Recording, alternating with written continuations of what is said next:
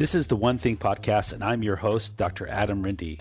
The One Thing Podcast brings together leaders in functional and naturopathic medicine to discuss actionable information that may unlock puzzles in the areas of gut health, brain health, metabolism, and longevity.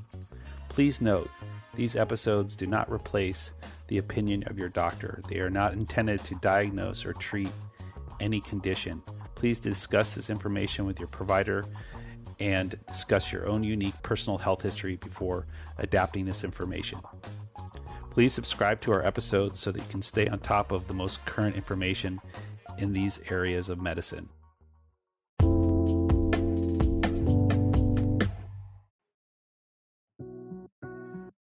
Hey everybody, welcome to the next episode of the One Thing Podcast. I just want to take a moment and just mention that this is the start of the 6th season of the One Thing Podcast. Thank you so much for all of you who have supported me throughout the years.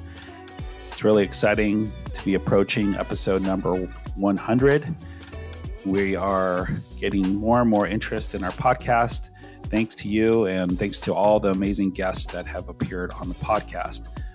This week's episode, I welcome on Dr. Ilana Gurevich. She's a naturopathic physician and licensed acupuncturist out of the Portland area.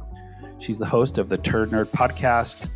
She oversees the Gastro AMP organization, which is a board certification organization for licensed naturopathic physicians. She also runs a clinic called Open Wellness PDX in the Portland area. She's been in the naturopathic space for many years. She's a gut specialist. It was so fun to talk with her. In this episode, we went into many different areas that are areas that she thinks about and that she's focusing on, such as the virome, phage therapy. She's also talked a lot about biofilm and the impact of mitochondria on the gut, the intestinal enteric nervous system, and many other aspects of her approach, such as ozone therapy. It was fun to talk with her. We also tried to mention some various digestive health tips and suggestions for people who are struggling with digestive health disorders. I think you'll find this a very informative talk between two people who really are super focused on gut health. So without further ado, I welcome you to the next episode of the One Thing Podcast. Dr. Gurevich, welcome to the One Thing Podcast. It's so great to finally meet you and get a chance to chat with you. Thank you so much for having me. I really appreciate it. You're welcome. So I'd love to hear a little bit more about you, learn a little bit more about you. First thing I'd just love to hear about is you started a new podcast. How's that going? What's the impetus behind it and the group of you that are working together? So for the last decade, I was one of the owners of the largest integrative medical clinic in Portland, Oregon. And the way that the clinic worked is there'd be treatment rooms, but all of the doctors would have to sit in this one group provider room. And what you start noticing over a decade is that provider room was kind of magic. It was magic because there was no walls, there was no space, everybody was in there together. And then it was magic because if you felt stuck or trapped or didn't know what was going on, you could walk into this room and there was 13 providers who can give you their ideas. And as I would have people rotate through with me or preceptors or whatever, they'd be like, oh, that room is amazing, because this magical discussion would happen. And so my goal with launching the podcast was to take people with diverse history and diverse views. Dr. Kapadi is a functional medicine doctor, but she's a medical doctor. And Dr. Rebecca Sand has a really interesting history working for the CDC for a stint, very research-based. And so I put us together in a room, and the way we decided is one person would present and the other people would know nothing and just question, just like providers will listen to conversations as they have questions about their patients. Wow, it's wonderful. Yeah, I've listened to a few episodes and it's really great seeing the minds work together and the different personalities. And I feel like I've been in this field, like similar to you, I've been practicing naturopathic medicine since 2007. And I still show up for the podcast and learn something And it Right. does change my practice. So I'm like, oh, I think this actually has value because I've been doing the same thing, gastrointestinal care, for almost 2 decades at this point. Yeah. Yeah.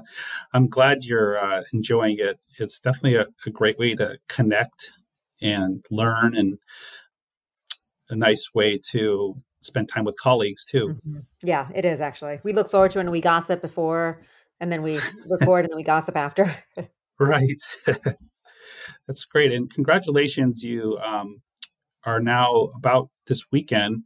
You have the first in person gastro ANP conference. Um, Tell us about that. The GastroAMP is one of the specialty organizations that we have in naturopathic medicine. We were born in 2014, we think, and we had set a bunch of goals back then. And it took us a while to get our footing, but we had a goal of hosting in person gastro focused CE.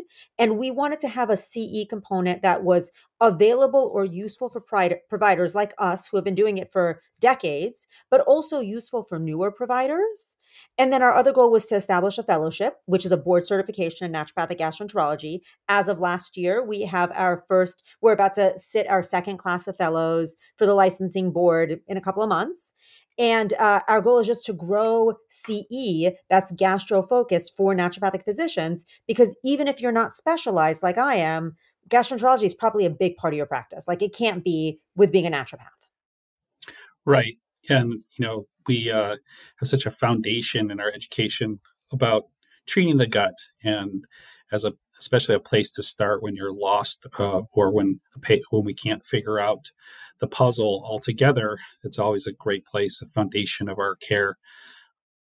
Congratulations Thanks. again. Yeah. I don't. I think people who aren't familiar with naturopathic medicine as much and listening to this may not realize, but having a board specialty is a big deal. It is something that our profession has not had traditionally, and now we have in certain areas, certain specialties, and it definitely gives people a, a career trajectory, a track, and a foundation to stand on. So it's really great to hear. Yeah, I think it's also a great organization just because you can pick the brains of your colleagues. Like we have a great Facebook forum for naturopaths to like draw cases on. And then, this is like, for me, I consider this like my biggest holiday is the Gastro MP because I get to hang out with all of my colleagues for a weekend Yeah, in real life, which we haven't got to do for a couple of years. So it's going to be really a great conference. I'm very excited. yeah. Well, you went to a great naturopathic university. In fact, I went to Bastyr, and like 80% of my naturopathic guests that I reach out to seem to be National University of Naturopathic Medicine graduates. I just find such balance and such confidence coming out of that university and the practitioners. What was your experience like going there? It was very, very sweet and it was very, very hard. And I did a doctorate in naturopathic medicine and a master's in oriental medicine simultaneously. And so I learned very effectively how to cram information into my brain, discharge it on a piece of paper, and then immediately forget it. I like to tell people I have forgotten more than most people have ever learned. But it was also very supportive, and I was lucky enough when I was there to be taught by a lot of really old naturopathic physicians before the period of green allopathy or before the period of trying to get into the insurance model, where we were just taught really how to think critically, how to look at a case and not automatically assume it's a diagnosis, how to look at the whole picture, which I think is what naturopathic medicine's gift is it really just allows you to look at the person as a person and take in every aspect of their being, because every aspect of their being can affect their health. Yeah, absolutely. I just find like if you look at a lot of our leaders in our profession, there's definitely a really strong foundation at National University. It seems like a good balance between traditional naturopathic medicine and science-based naturopathic medicine. So it's really great to see, and especially in the digestive world, like a lot of good docs down there. You guys all have really pushed forward the profession in gastroenterology. So you and I are both gut centric physicians. I'm not officially on your podcast, but that we're doing this together. So this is my opportunity to podcast with you. So it's exciting. I Thank you. thought, I think, most people, are hearing a lot about the gut these days. And I think it's kind of has a wave of momentum, where it's definitely has taken foothold in medicine and in natural medicine, functional medicine as being such an area of focus. I think it's good to take a step back and start thinking about what we don't know yet that we really wish we knew about I the gut. so I think, I look at how different things change the way I practice naturopathic gastroenterology, right? So I think about Alison Seebecker. Like the first time I sat in a class with her was 2013. It was in like we used to call it the dungeon, or this room on the first floor, no lights, and she would talk to us. She presented for the first time about SIBO. And then I started, you go back to practice. The thing about conferences is like it really invigorates you. And so then I went back and I started looking at my patients and I was like, who have I missed for SIBO? Who is the people that I missed? And then I start treating and I like get to the next level and help a different breadth of people that I couldn't have helped before.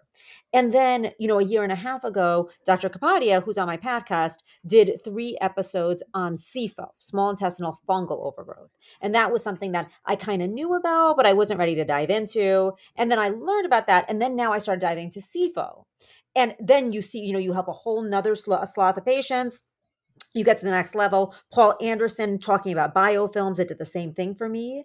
What I'm curious about is the virome and phages. Because what I'm noticing is I'm starting to use, thanks to Dr. Sacha Ambrose, who did a phenomenal presentation about phage therapy at the Gastro NP last year. Phages and viruses, we don't know anything about it. And I am positive that they have as big of an impact on our microbiome as the bacteria and the fungus. I'm excited to see what research shows us about the virome coming up in the next decade. Yeah, I agree. And just to kind of simplify that for people who may be new to the word phages or the virome, like what's your 101 description of what a phage is? Phages are they're super exciting. So if you go back to like the 1920s, every single scientific body was studying phages. Phages are basically viruses that infect bacteria. So if you want to talk about the original arms race, it was between viruses and bacteria. And so when you're looking at a phage, it is a virus that literally only infects one strain of bacteria. So phages that are E. coli phages only can go in and reproduce an E. coli bacteria. If it's Pseudomonas phage, it can only go to a Pseudomonas bacteria. So it's like this laser pointed way to deal with infections that are dominant, like one species infections that are dominant. However, the problem with phages is it only treats one bacteria. So obviously in the 1940s, when we started researching antibiotics, we were like, oh, this wipes everything out. This is way better. And nobody studied phages anymore, except for the only place where we maintained it is it went to the country of Georgia in the Eastern Bloc Yeah. in the former Soviet Union. So the country of Georgia has continued to study phages. The rest of the world went through antibiotics. Now we realize maybe it's not good that you're killing everything and maybe a targeted focus is a better idea. And so right now we have a lot of phase 3 clinical trials in the US affiliated with different universities that are looking at phages as a possibility for treatment. Very nice. Yeah, they are so interesting. And I think people probably want to know that do we eat phages? Do we grow them? Do we supplement them? Are they there anyways? What's like, how do Great they get question. there? So yes, they're definitely there anywhere. They're everywhere. And actually what's happening in Georgia where they're doing a lot of the storage and a lot of the where they're like labeling them, they'll find them, in the water, in the ocean, in the sea, in the woods, like they'll find it everywhere and then they'll reproduce them in their lab. They are generally everywhere in our world because bacteria is everywhere and viruses are everywhere, right? Which was one of the problems that, happens with COVID. It's a virus, and so it goes everywhere. And to utilize them in medicine, it kind of depends on where your infection is. So you absolutely can take them orally. You absolutely can take them as a rectal suppository. You can also apply them topically. Like there's a lot of really interesting research that's done with Pseudomonas infections post surgery, because Pseudomonas is this bacteria that like grows this crazy thick biofilm, and so they're using the phages to deal with a topical Pseudomonas infection post surgery with Mm, relatively promising results. it's so great. I mean, it's nice to see that we're getting away from sort of this broad spectrum antibiotic everything approach and starting to look more at terrain or biologic medicine, taking it seriously. And I've actually, and I'm sure you have too, seen certain compounds already on the market with phages in them, and some of them are, if you look them up, more E. coli directed, which I mean, and we're not talking necessarily about like the E. coli that's necessarily with food poisoning, are we? We're talking about certain E. coli that can expand and become pathobionts, or they're innate E. coli that's really expanded and started to dominate. Yep. Yep. It's really Yeah, it is kind of exciting. It is a very exciting time because I think for the first time in history, we're really changing our understanding of medicine in a way that's no longer a one size fits all, but patients are really like they're requesting and demanding an individualized perspective based on what's happening in their bodies. And we have testing available where we can actually see what's happening in their bodies and treat them in this precise way. hmm hmm and so along those lines, like zooming in even more into that world, like what do we know about intestinal what don't we know about intestinal permeability that you wish we knew about? Because like a lot of this collides on that topic. It's like dysbiosis, intestinal permeability, gut inflammation, which can be related to IBS, IBD, functional bowel disorders. What don't we know about the intestinal lining or permeability that you wish we knew at this point, or that you're excited to learn about? I feel like I'm very excited about the research that's happening right now with the functionality and pathogenicity of the microbiome in the small intestine. That is really a cutting edge field that is 2 years old, maybe 4 years old hmm tops. Like, we've never been able to access what is in the small intestine and what's a normal, appropriate amount of diversity in the small intestine. Because, large intestine, you collect a stool sample and that gives you a pretty good look. The small intestine, you have to get in there with a probe, and there's a bunch that you're blind to, mainly because you can't get any probe into the majority of the small intestine.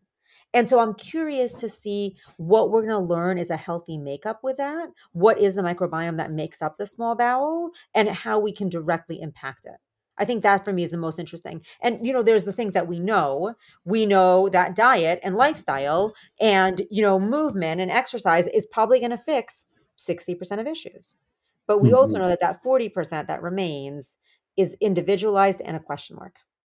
hmm hmm Yeah, the small intestine, and we've made so much progress even in the last year. Identifying keystone species that are associated with the different subtypes of SIBO, intestinal methane overgrowth species, hydrogen sulfide species, hydro, hydrogen dominant SIBO species. So yeah, that's really exciting. What drives me a little bananas still, and I think it's supposed to come out this year. I've been told and promised by someone who is in the know that we're going to learn dietary drivers for methanogenesis. Oh, that's going to be interesting. I mean, does that hang you up as much as it hangs me up? Because I think about it, and I try to put the picture together, and there's so many possibilities. But I'm curious what you think about that. I feel like I've come to this place where when I have a patient that they present with methanogen overgrowth, and I'm doing all the right things and they're not getting better, I've now shifted my lens to be like, okay, I'm treating the wrong thing. There has to be something else here. There has to be a fungal overgrowth. There has to be a biofilm, which is why our treatments can't get there. Or there has to be some kind of inflammatory cascade that I'm missing that's paralyzing the intestine. You know what I mean? Like I'm Yeah. generally like, if I stall out on those patients, I land in I'm treating the wrong thing. Yeah. And I think, what's natural about kind of when someone gets a test back and say it's sky high in methane, and we're talking about, for the listeners, we're talking about this SIBO test, which are lactulose hydrogen breath test or glucose hydrogen breath test, and the test comes back either high in one of three gases, methane being one of them. The first thing patients will do is like, what did I do to create this? What am I eating? What am I not doing? And it's like, we don't necessarily have that answer yet, as far as, and that might even not be the core driver of this, right? So it's just be curious if we tease out a little bit more about how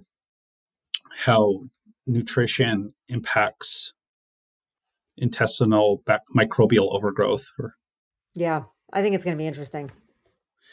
Yeah, so you mentioned in that last comment about a topic that I've heard you lecture on, which is biofilms. And what I wish we had, and maybe you know more about this, is a way to pick that up clinically, that there is a biofilm issue. Is it just a matter of people who are kind of dealing with a multi-system issue, or is it people that are not responding to treatment? How do you go about, first of all, what is biofilm, and how do you go about thinking that someone has a biofilm problem? So biofilms there's physiologic biofilms and there's pathologic biofilms. So they are absolutely within the context of normal, and they can also be pathologic. When I think about a biofilm, there's a couple of things that I'm always looking for that's going to cue me in. Chronicity. The more chronic the infection, the more likely there is a biofilm that's going on there. What a biofilm is, I always describe it in the context of humans because I'm pretty sure humans are a biofilm on the earth. We come in and we build these crazy brick houses that are very strong. And so when it's raining outside, like it is in the Pacific Northwest right now, we don't care because we've got our really strong walls to keep us protected from the elements. That happens in our bodies. Plaque on your teeth is one of the easiest concepts of a biofilm. There's multiple bacteria that will go and build these walls around themselves. And so you go to the hygienist and the hygienist scrapes your teeth and you've got like airflow through your teeth, right? And then 3 weeks later, it's gone because the bacteria has rebuilt the walls that surround it. That also is true in your GI lining, in other mucous membranes. And so what happens is the bacteria, the viruses, the funguses, all of it are working together to create this structure, an EPS layer, a polysaccharide layer that protects it from the elements, right? That's important because it means treatment is more difficult because you're not going to get the treatment through the layer, right? So when we're talking about bacteria in particular, about 30% of them are in a single celled species being that's called planktonic, one little E. coli doing one little thing, and that's it. But the majority of bacteria live in these really, really complex biofilm communities. They live in cities where there is bacteria that specializes in, excretion, and bacteria that specializes in building walls, and bacteria that specializes in gathering nutrition. And when they're in this protected biofilm layer, they share DNA, they share function. Actually, their reproduction is significantly slower. So they're not turning over new bacteria as quickly, which means that when you, let's say, treat with antibiotics and you end up with an antibiotic resistant species, it goes back to this biofilm community and it can affect an entire generation of bacteria to make them reproduce. So, That right there is just a fascinating concept. I mean, to think that you could have this special agent go out, get exposed to a major weapon, and then come back and say, "Hey, I've got the cheat code for this antibiotic. Here you go." and not just for bacteria in its species, for bacteria. Period. Right. You know what I mean? Like it is it and like one of the reasons why they think they're having so much more antibiotic resistance with UTIs in women, which are generally E. coli based, is because we feed antibiotics to chickens. So we were feeding Mm, antibiotics to chickens. They were developing antibiotic resistance. We're eating those chickens. And then the denatured bacteria, or even the alive bacteria from the chicken, is teaching our bacteria to be immune to the antibiotic. I mean, we're losing an arms race with bacteria. Bacteria is always going to be smarter and better. They've been at this for longer. that's a good point. Yeah, I think it's so easy just to be human centric and kind of realize like mitochondria come from bacteria, right? That's the next thing that I'm just about to start writing on. Is I'm in the process of writing my next presentation, which is going to be, I have realized that the GI mitochondrial connection, like there is a type of Mhm. mitochondrial deficiency that directly affects the GI patients. And I'm just diving into the literature right now to figure out how treating mitochondria can affect that subset of patients where I can't get them better because I'm treating the wrong thing. I'm just about to start Yes. working on that paper. Yeah, I've actually thought about that quite a bit and dove into that a little bit myself, just thinking about these really stubborn gastroparesis patients or the patients who we just can't get their bowels to move. Yeah. Is it an ATP issue of the gut? Is Mhm. it something to do with perfusion, cellular energetics? It's Yep. That's such a exactly. really I want to important figure out area. what the literature says about that Exactly. Yeah. And I because the think that would GI is be really eye opening. It's and the GI is a very energy heavy, like the energy need of the intestinal tract is very abundant. And so mitochondrial dysfunction has to be playing a role in some of these chronic patients. Well, I think a good model to think of that is the um, diabetic, Totally with neuropathies. Yeah. because if you think about what's happening in the chain of events that happen downstream with the neuropathy and how that interrupts cell signaling and neuron mitochondria. I mean, mitochondria are in every cell, so if you're having a depletion of nutrition or a depletion of oxygen, these are all things that really would be great to know. And I think it would help us, kind of get out of this only one option to treat, which is when we have a really sluggish or intestine that has motility issues. Yeah. We have prokinetics, and they do okay for some, but a lot of people they don't Yeah. really help. Yeah. Yeah. It's not enough. Like there's a subset of people that do really, really well with it. And there's a subset of people that I'm like, what the hell is happening with your bloating? Why can't I crack your, like just yesterday I had this patient. I have tried everything with her bloating. And I was like, why the hell can't I crack your damn bloating? Yeah, yeah. So do you are you getting more and more aligned with the brain gut axis in some of these patients, like where kind of moving up to the central nervous system more? I So my parents are psychiatrists. My aunts, Ah, my uncles, I come from a long line of psychiatrists. And for a year, when I moved back east, I actually practiced with my father, who's a holistic psychiatrist, significantly more naturopathic than I'll ever be, to be honest. And I realized that I really do not enjoy working with those patients. I'm good with like what I lovingly call psychiatry light. So a tad of depression, a little bit of anxiety, maybe a little bit of dysthymia, you know what I mean? But the psych people, like I'm positive that there's a huge brain connection with the intestine, like most of the nerves are intestinal to brain and only 10% are brain to intestine. There's a huge connection, but I'm not the best for that particular population. So I've gone the other way. I want to move only to the enteric nervous system. I don't want to look at the central nervous system until I have to. yeah. It's just interesting to kind of with some of these new approaches that are out. Like I've become personally fascinated in gut directed hypnotherapy, Oh, so interesting. I agree. I totally agree. and they did a study. The people who developed this app called Nerva. Have you heard of that app? Yeah, It's I'm a using it. They did a study where they put it head to head against the low FODMAP diet in IBS patients, and it was equally as effective I saw for that. controlling IBS symptoms. Yep. So it's I it's saw that. it's just really it's a good tool for people. I mean, I think we all need, speaking about myself and everybody I know, we all need to chill out a little bit and Yep. help our body rest and digest. I have had, so I tried Nerve app with a lot of patients. I've had some success. I've had even better success sending people to a hypnotherapist. Yeah. Like it's a little bit more targeted, it's a little bit more patient specific, it's a little bit more precise, but really could be exceptionally helpful. I completely agree with that.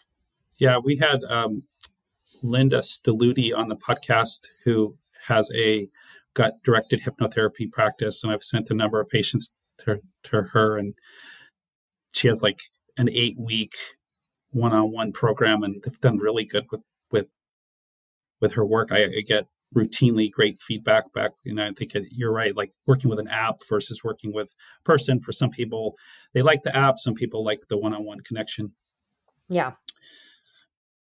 Yeah, well, that's interesting. So with the enteric nervous system, that is a whole world in itself. So Literally. I kind of dove into it during a conference I spoke at a year ago, talking about tryptophan and its connection to the enteric nervous system.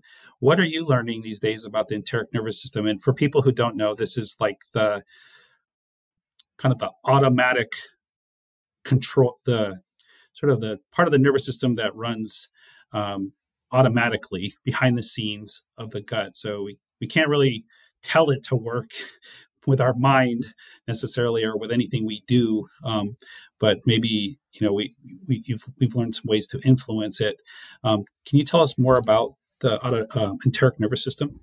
So it is interesting because it is a nervous system in and of itself, right? There's the central nervous system, which is its own thing, but really controls both both the peripheral nervous system and also somewhat controls the enteric nervous system. However, the enteric nervous system also does not seem dependent on the central nervous system's input, right? So when I'm working with patients, I'm like, we just actually this weekend recorded an episode that will launch end of November, all about how to take a GI history, right? Like when I'm sitting with a brand new patient, I'm listening to them and I'm like, is this a stomach issue? Is this a small bowel issue? Is this a large bowel issue? Is this a dysbiosis issue? Or is this a nervous system issue? Because all of those will present similarly, bloating, gas, diarrhea, pain, whatever, but they're targeted from different reasons. And because of that, you have to treat them very differently. And so I think the most important thing for clinicians, at least, and maybe for patients, is to be like, why is there dysfunction here? Where does this dysfunction stem from? The gastrointestinal tract is like this crazy complicated orchestra where if like percussion's not doing its thing and the wind instruments aren't doing their thing and the string instrument, like it can be chaos. And our job as clinicians is to be like, what is the underlying cause of this chaos? And oftentimes, you are absolutely right. We live in a world that is fast paced. There's no time to actually live like humans. We like pretend we're robots and pretend that it's fine for us to sit on our asses for 8, 9 hours a day, not moving, looking at a screen. And then we expect everything to work. That's like, I feel like that's like the naturopath's gift to patients is we remind them how to live like humans so that it's easier to fix the stuff that doesn't work because it's really we're not allowing it to work. Yes. Yeah. And, there was there's actually a book that I picked up just because of the title. It's called Digesting the Universe. Oh, It's written by an acupuncturist about the GI tract and how much it's synthesizing, and mhm. that the title just really grabbed me. And the other thing that it's important to think about is the immune system. Like the other big component of that gastrointestinal tract is what's your immune system doing? Because you want to talk about synthesizing information, the amount of immunoglobulins that are in your GI that need to be in line and finding all the pathogens and letting go all of the, beneficial commensal stuff. That is a struggle for a system. Yeah. So basically, what we're saying is that gut health matters. Yes. It matters quite a bit, and I think it's kind of overwhelming for people to say, "Well, wow, like where would I even start with this?" I want to get to that in a little bit, just kind of like your perspective on like how you would even start the conversation, because I mean, you could treat almost a certain aspect of most conditions by looking at the gut. I personally think that there's like primary gut disorders where the conversation definitely starts in the gut and then expands outwards, and then there's like other chronic conditions where maybe they're not responding to their primary approaches and they're stuck, and then look at the gut as another Hmm. vector. Yep, yep, How about yep. you? I have the luxury of being very, very specialized. Yeah. So I know a lot about very little, but luckily a lot of those other people don't come into my office anymore. I feel like when I was a newer doc, when you're a newer doc, you're like, me, I do everything, I do everything. And then as an older doc, you're like, no, no, you do that, you do that. I do what I do, you do that. Yeah. And Yeah. that's I where I hear am. you. I hear you. Yeah. And so you probably, the people who, you probably have people that seek you out, that's their kind of their first entryway into getting help. And then you probably get people who have had three or four or five or six or more natural health practitioners, and then you have like a major puzzle to figure out. Yeah. Is that the case? And that is honestly, that's my favorite. My favorite is when I can look through new eyes at, they come in with all of the tests, all of the, regular from the gastro and from the primary, and then all of the naturopathic tests. And I'm like, oh, what sentence didn't get finished? Oh, we need to finish this sentence. Is this still a thing? Or, oh, okay, I need to think about this really differently because this person's done all the right things. And now I need to figure out what got missed. It's fun. It's very satisfying. I love that. You get to be like a ninja. You Yes, can exactly. make like a little subtle move that never was made, Yep. and And then sometimes the that's all it patient. takes. Yeah, And other times it's I'm like, true. oh, I think it's sure I see what they were thinking, but I'm wondering if you have this other thing. I actually think you need to go see this person who's way better at this other thing. Like you're just a pit stop in me to get you to the right person. And other people, I'm like, oh, no, no, I speak this language well. Yeah, I love that. I think it's good for new practitioners to hear this too, because I think it is reasonably good to start wide and learn about as many things as possible and develop your feel. Like I remember, you know, the moment when I was like, yeah, the gut is my thing. Do you remember that moment? I mean, I know a little bit about your personal story, so I'm sure the gut's been your thing. And I also have a personal backstory, but clinically, like, when did you know like that gut health was your thing? you know, I I mean, I'm lucky enough and I'm pretty unlucky to I was very, very sick as a child. And while my father was going through his midlife crisis, discovering alternative medicine, I stumbled upon a pretty incredible naturopath who saved my life. And I think he saved my life in a variety of ways. I was really sick with Crohn's disease and I was hospitalized shortly before I saw him.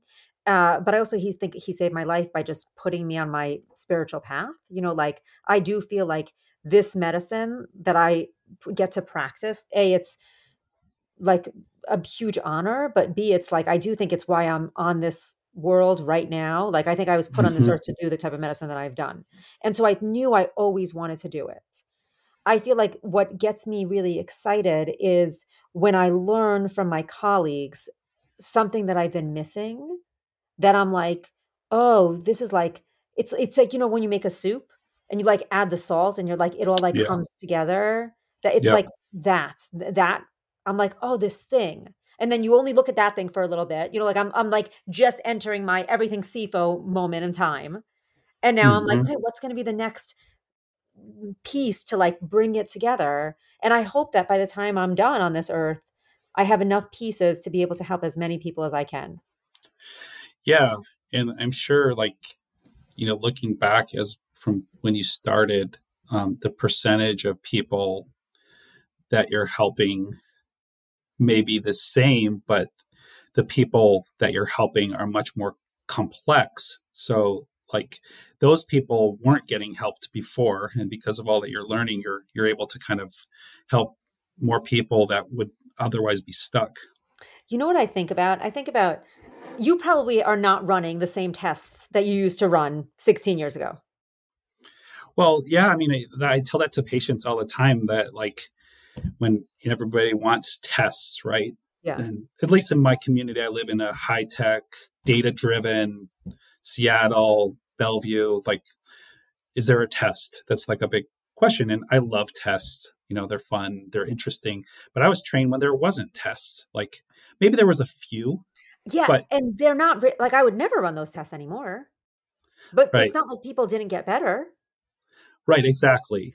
Like we were, there's a Yiddish term, sekel, right? Where you use your brain and ask good questions and take a good history and uh, do a clinical exam and put the piece together. And yeah, a lot of people we were just fine with that. Yep. And now we have this whole new generation and layer of some really helpful tests, which I think give some added benefit and confidence and confirmation and direction, precision. But I mean, I don't feel like we're at a point where we're reliant on tests. I was lecturing at a conference. I don't know, like 2014, 2015. It was one of the big SIBO conferences that UNM put through. And there was this gastro, Dr. Skipignango. He was from Italy. I'm butchering his name. But he was he was a gastroenterologist and a pharmacist. And he was the guy who actually started all the research on Xifaxan, which is why Pimentel picked up using Xifaxan is out of his research. And we had this like gathering right before the conference, which actually we're about to have right before the Gastro AMP conference, just to like get everybody on the same page, just so we can have a conference that feels like it's not just a bunch of speakers, but people are saying the same things. And one of the things he said, and he was a guy back then in his 70s, was he was like, in my generation, everybody got a digital rectal exam, and you could learn so much about what's happening in their rectum and in their digestive tract just by the digital rectal exam. And he was like, now when I do rounds, none of the doctors put their fingers in anybody's butts. You know what I mean? Like DREs Right. are just not done because instead we do CTs. Like we didn't Yeah. have CTs when he was training, but there was a lot of physical exam that you would learn by the knowledge in your fingers. Yeah.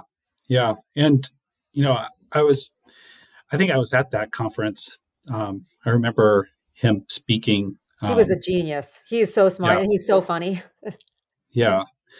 I can't remember what year that was. I think it was 2014 or 16 or something like that. Yeah, it was like right there. Because I Yeah. think Allison's first one was 2013. Yeah, Yeah. that was a really good conference. Yeah. Yeah. It's interesting. And, Dr. Pimentel, was saying that people, because of the new technology, I was talking to him on one of our podcasts, and he was saying because of the new technology, we are picking up on stuff way earlier than we would have. Yeah. And so it Yep. presents this this conundrum scenario where it's like, well, how do you treat someone early in the process versus when someone's full in the process? And so the testing and the data and the analysis is giving us a whole new kind of world of clinical medicine. Yep. I definitely am really fascinated by microbiome testing. I think it's really uh, going to is informing us some things along those lines, like of what we don't know about microbiome tests. When you get back a stool analysis with a microbiome analysis, what do you wish you would know about that we don't know yet? Yeah. Besides, you mentioned the virome and the phages, but like anything else like that jumps out? So I think that at this point, when I'm looking at those tests, there are some bad guys that I just am always going to go after. I feel like there's enough data on Pseudomonas being a very, very robust EPS builder. So they build that wall on the biofilm that if there is Pseudomonas there, I'm going to give them a big biofilm disruptor protocol, and then I'm going to give them something to deal with the Pseudomonas. That's also true. I feel like there's enough data on Klebsiella. But what I haven't done is, I've looked at some of the species, but I haven't looked into every single one to know what I'm looking for. And that's just on me with time. Yeah, and I think for all in all fairness, is there's not many of these species that have had robust studies in human trials, or where we actually know what they do in humans. We know a lot about rats, and Mm-hmm. as one of my colleagues pointed out, that rats eat their own poop, so it's like I a mean, these little days different. humans are eating their own poop thanks to FMT. We That's true, but by yeah, but not every day. Right. So I am taking, there's a product that's made by one of our colleagues, which is sterilized FMT. It's a postbiotic. It's called Thana.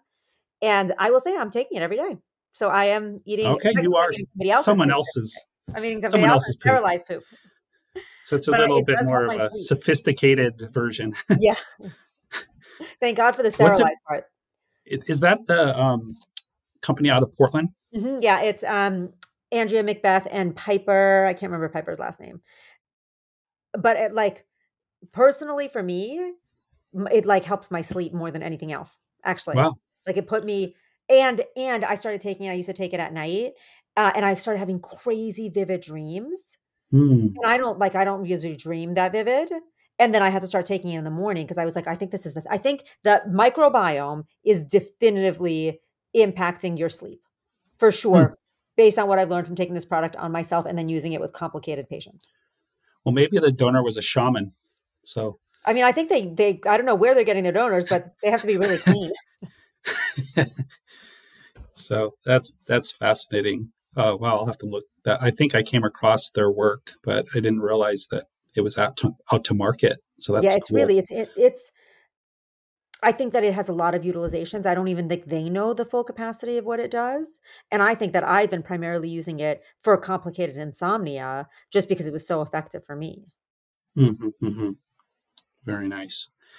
Well, I've a few more things I just want to ask you because I'm just really curious, just, based on your work, and then I want to kind of bring a little bit of this together. Just now that I've had a chance to kind of go through a lot of different areas with you. So I have a colleague, Dr. Lucy Mailing, who does a lot with research on the gut, especially like intestinal permeability, inflammatory bowel disease, IBS. She talks a lot about the kind of barrier issues related to um, like this oxygen gradient issue, and how pathobionts survive under a certain kind of environment. And so when you treat pathobionts like with a certain therapy called ozone therapy, Mhm. Yeah. can you talk about ozone therapy and how that might connect with this kind of world of pathobiont expansion? So the way I And think of that, that's actually, by the way, that's not a fair question, because that's a whole like seven 7 day seminar, but just like maybe like basic version of that.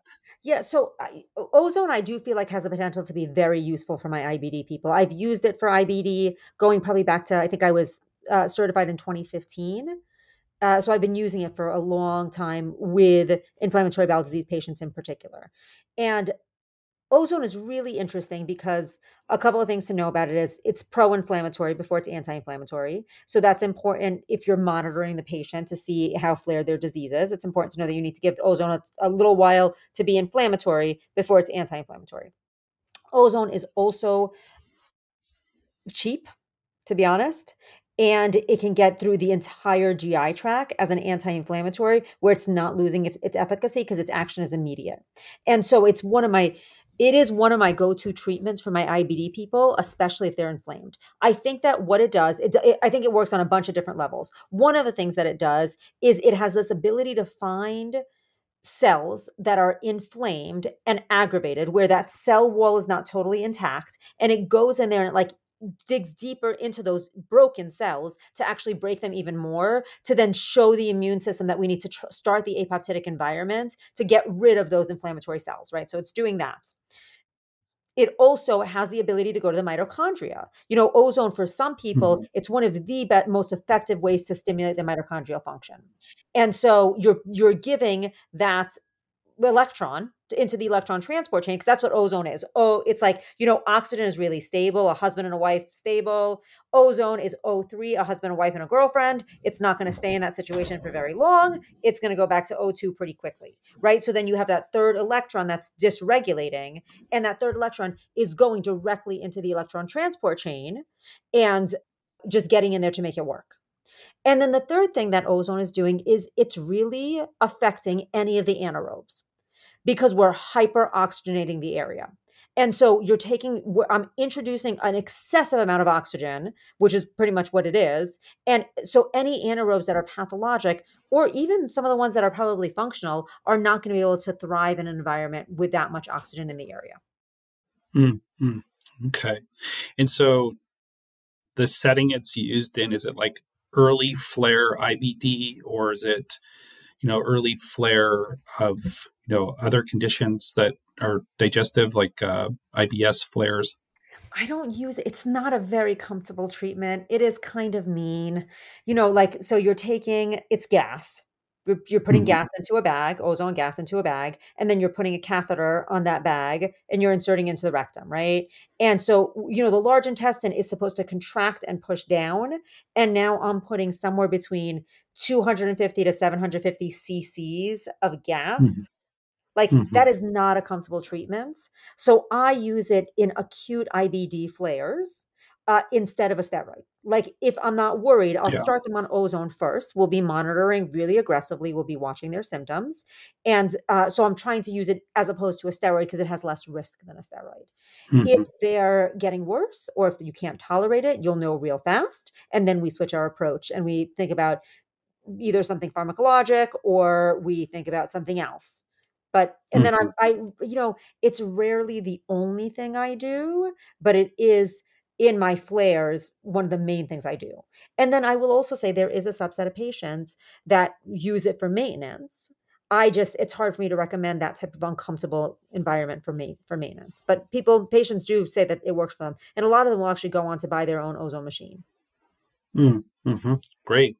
Yeah, I think that would give them a sense of agency and, empowerment to be able to self treat if that done safely, and um, not have to rely on going to an office, what have you. It's really And that important. that is the bummer. Ozone gas is very unstable, so they really have to fill the bag in my office and then administer in my office. Patients are Oh, I doing it see. all day long, but really by the 30-minute mark, it's now just oxygen. You've got 30 minutes on that bag. And so obviously the closer you are to using the ozone that fills the bag, the stronger that ozone is.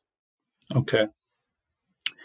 So going back to one of the comments I made earlier about how this world of the gut is so vast, and you kind of really stay in a kind of specialized world, so you're seeing you know cases that are primary digestive health needs, and maybe you're not seeing, like, people aren't coming you necessarily for eczema and starting the gut or what have you, but even though that is a connection, what about, so if we're talking people listening to this who have one of these conditions that you're we're talking about, so IBD, IBS, functional digestive, what are some tools, like, that we could just share, that are just some basic things that you would tell anybody to make sure they're doing when it just comes to, like, taking care of their gut or minding their gut? Like, maybe just we can just kind of walk away from that part of the conversation, just like giving some people some basic tools, and I'll chip in if I have anything to offer. So, for me, it's like the basic how to live like a human stuff. So, making sure that you're eating a diet that's diverse, that's not filled with pesticides, preservatives, antibiotics, stuff, trying to keep your diet. You don't want to be taking an antibiotic 3 times a day with every meal. So I think that if you can really focus on the foods that are organic, and especially the dirty dozen, you want to make sure those are organic. I think making sure you're moving, because there's a huge correlation with movement and the intestine. And we know that exercise is one of the things that really implement how you're going to defecate and eliminate.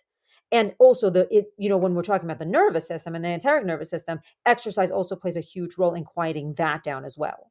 And so that's really, really important. And then I am at the moment on a very, very big fermented food kick. There Mm. was this great study. I don't know if you listen to Joshua Goldenberg's podcast. Yeah.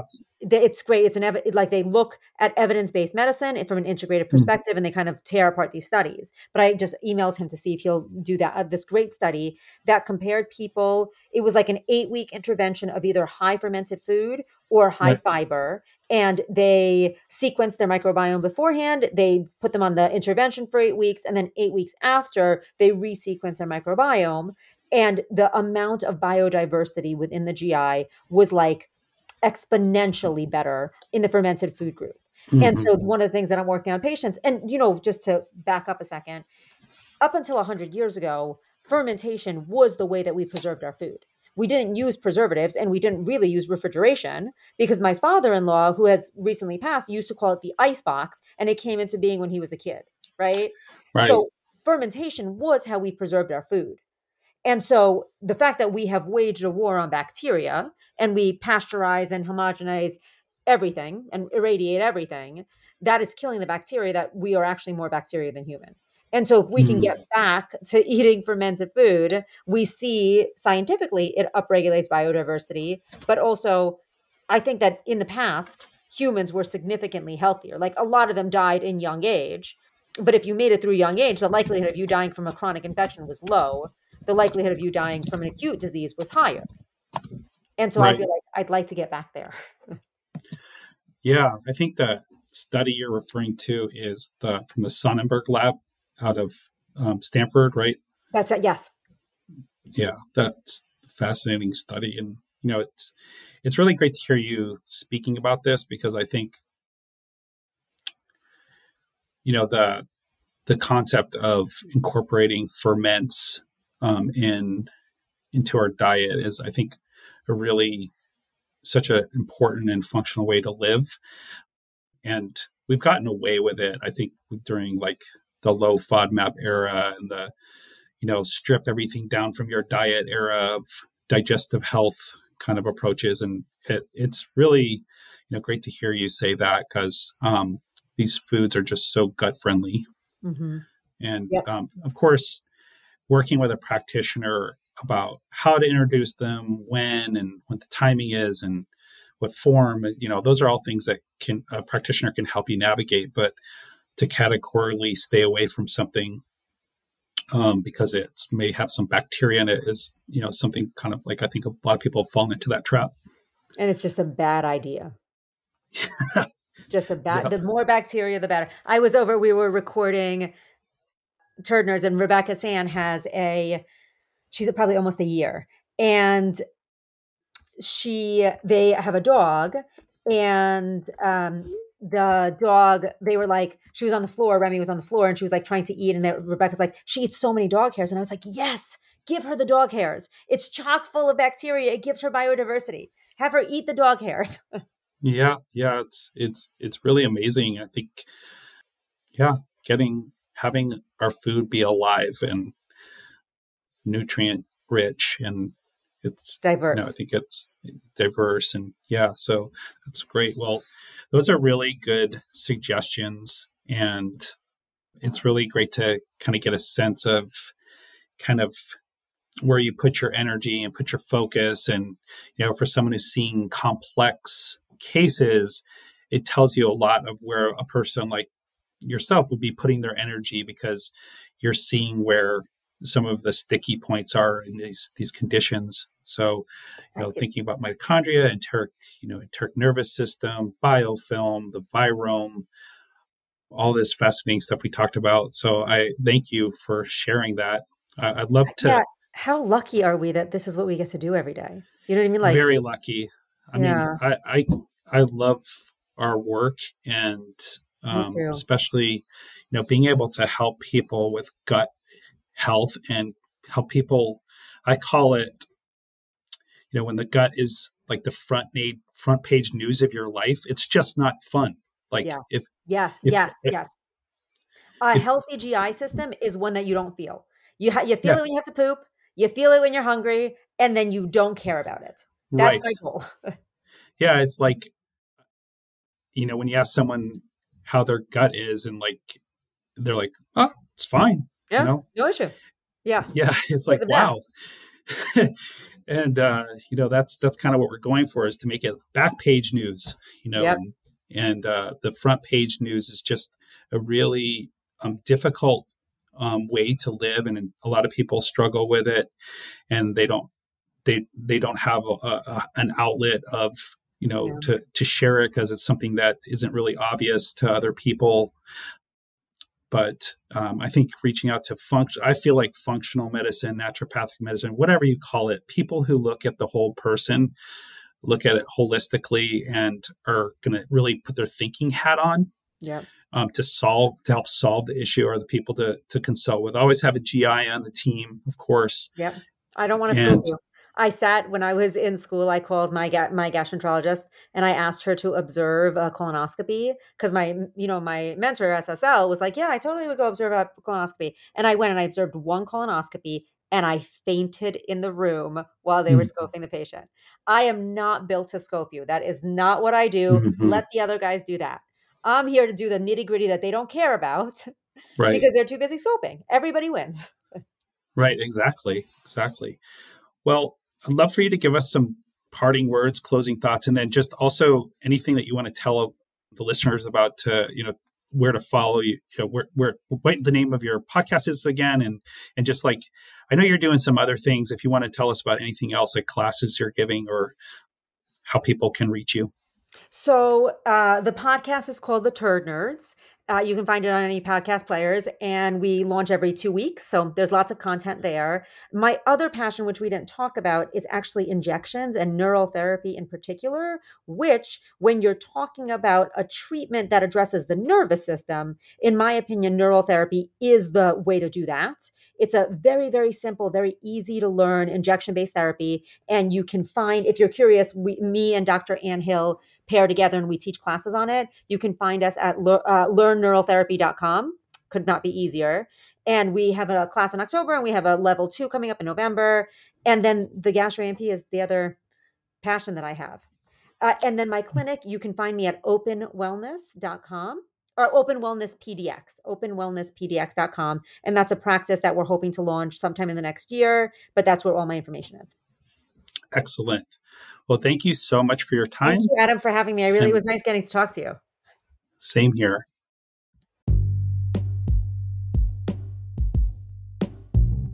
Thank you so much for tuning in to this week's episode of the One Thing Podcast.